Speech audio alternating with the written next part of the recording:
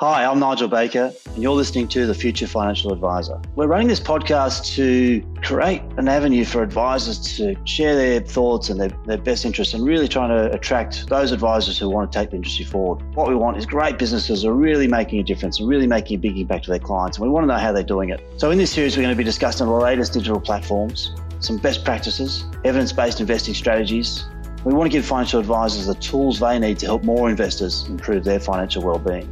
So if you're ready to take the industry forward, modernise your advisory practice and reach a new generation of investors and the new generation of advisors, then this show is for you. So all our recordings and podcasts are general advice. All the content, all the people interviewing here, it's all their own opinions and all their own views. In no way does it constitute any personal advice or recommendations. If you need specific advice, please go and seek an advisor. Thanks very much. Good morning. We're here to talk about the quarterly market review, first quarter 2022. Now, we all came into 2022 hoping that perhaps the world would get a little bit simpler, a little less complicated, but it hasn't. There's been a lot going on in the world. I've got Dr. Steve Garth with me here today to help us digest this and talk about what's going on. Welcome, Steve. Yeah, thank you, Nigel. So some of the key themes, Steve, were we've had the war in Ukraine, which is really sad to see. We've had inflation, interest rates. I mean, overall, markets, or most portfolios are still performing very well. But one of the key concerns for investors is what's going to happen next. We've got inflation, interest rates going up, and of course an Australian election coming up in May as well. So let me start off by talking about how the Australian market performed in the last quarter, because what you mentioned, inflation, interest rates and the war in Ukraine all played into that.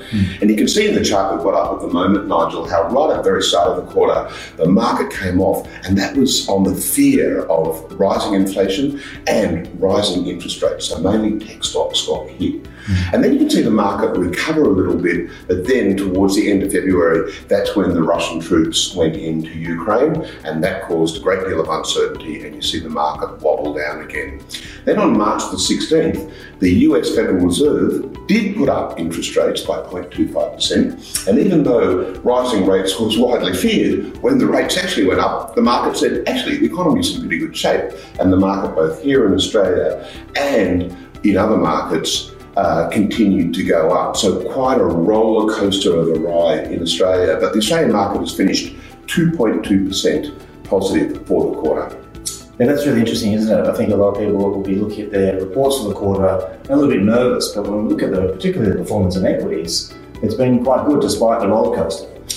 Yeah, although not so when we go globally, and there's reasons for this. Australia has sort of defied gravity. If you look at this chart, Australia's positive, but the other markets are negative. And the reason for this is that Australia, as sort of everyone knows, main sectors here are banks and mining. So banks do well when interest rates go up or interest rates are expected to go up. And mining does well because there's a commodity boom going on at the moment, partly caused by inflation, or the commodity boom is adding to inflation. So the Australian market does really well in these conditions.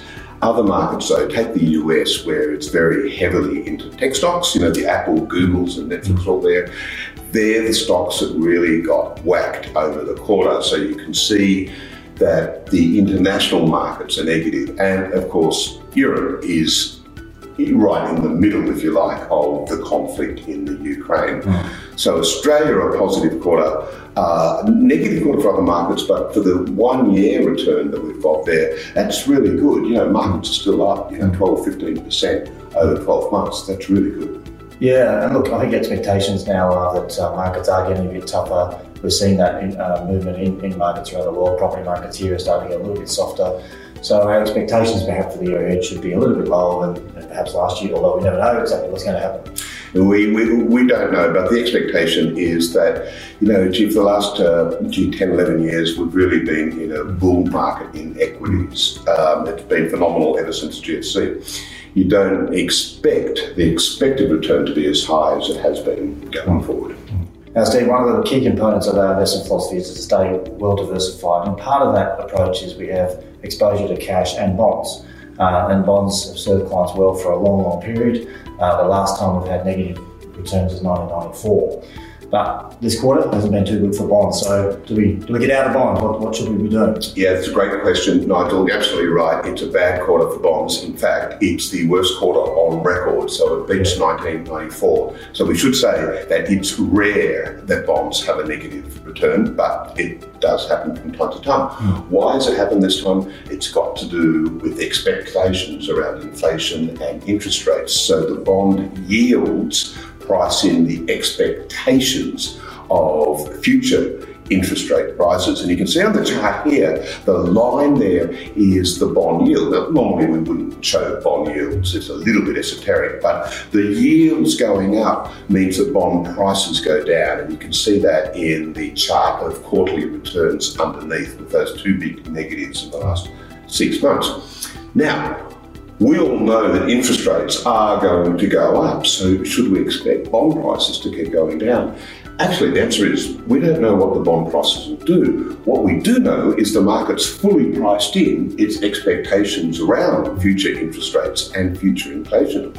So it's just as likely that the bonds will go positive this quarter as they will negative, because we've already priced in our expectations of interest rates. When interest rates do go up, that by itself won't change the return on the bonds. It'll be the expectations around the future that will affect the bond return. Yeah. But I think your point, Nigel, in a diversified portfolio that's got equities and bonds, it's still been an outstanding 12 months return for investors. Yeah, thanks, Steve. I think it's important from our investment philosophy point of view is that while we challenge it, what we do know, and I think this was a quote from Jack Bogle, the founder of Vanguard, he said there might be a better investment philosophy out there, but there's an infinity worse. Yes, that's right. That's so for our clients, it is constantly looking at what we're doing. That's why you're involved in the team as well. How can we improve these things? But we'll not drastically make big calls quarter to quarter despite what's going on in the past quarter, because as you said, even though bonds had the worst quarter in this quarter or the previous quarter, could be the best quarter next quarter. And so those knee-jerk reactions are not something that we will sort of recommend. That's right, Michael. As you well know, it's not timing the market, it's the time in the market that pays off. And, over the last 10 years, it's been outstanding results for investors in diversified portfolios. Yeah, okay. Well, Steve, thank you so much again for your time. I hope the clients, the last video was our most watched and most engaged ever. And we've been producing videos now for a couple of years. So thanks so much. I think this is very helpful, and hopefully for the clients watching, please ask if there's any questions. Thanks, Michael.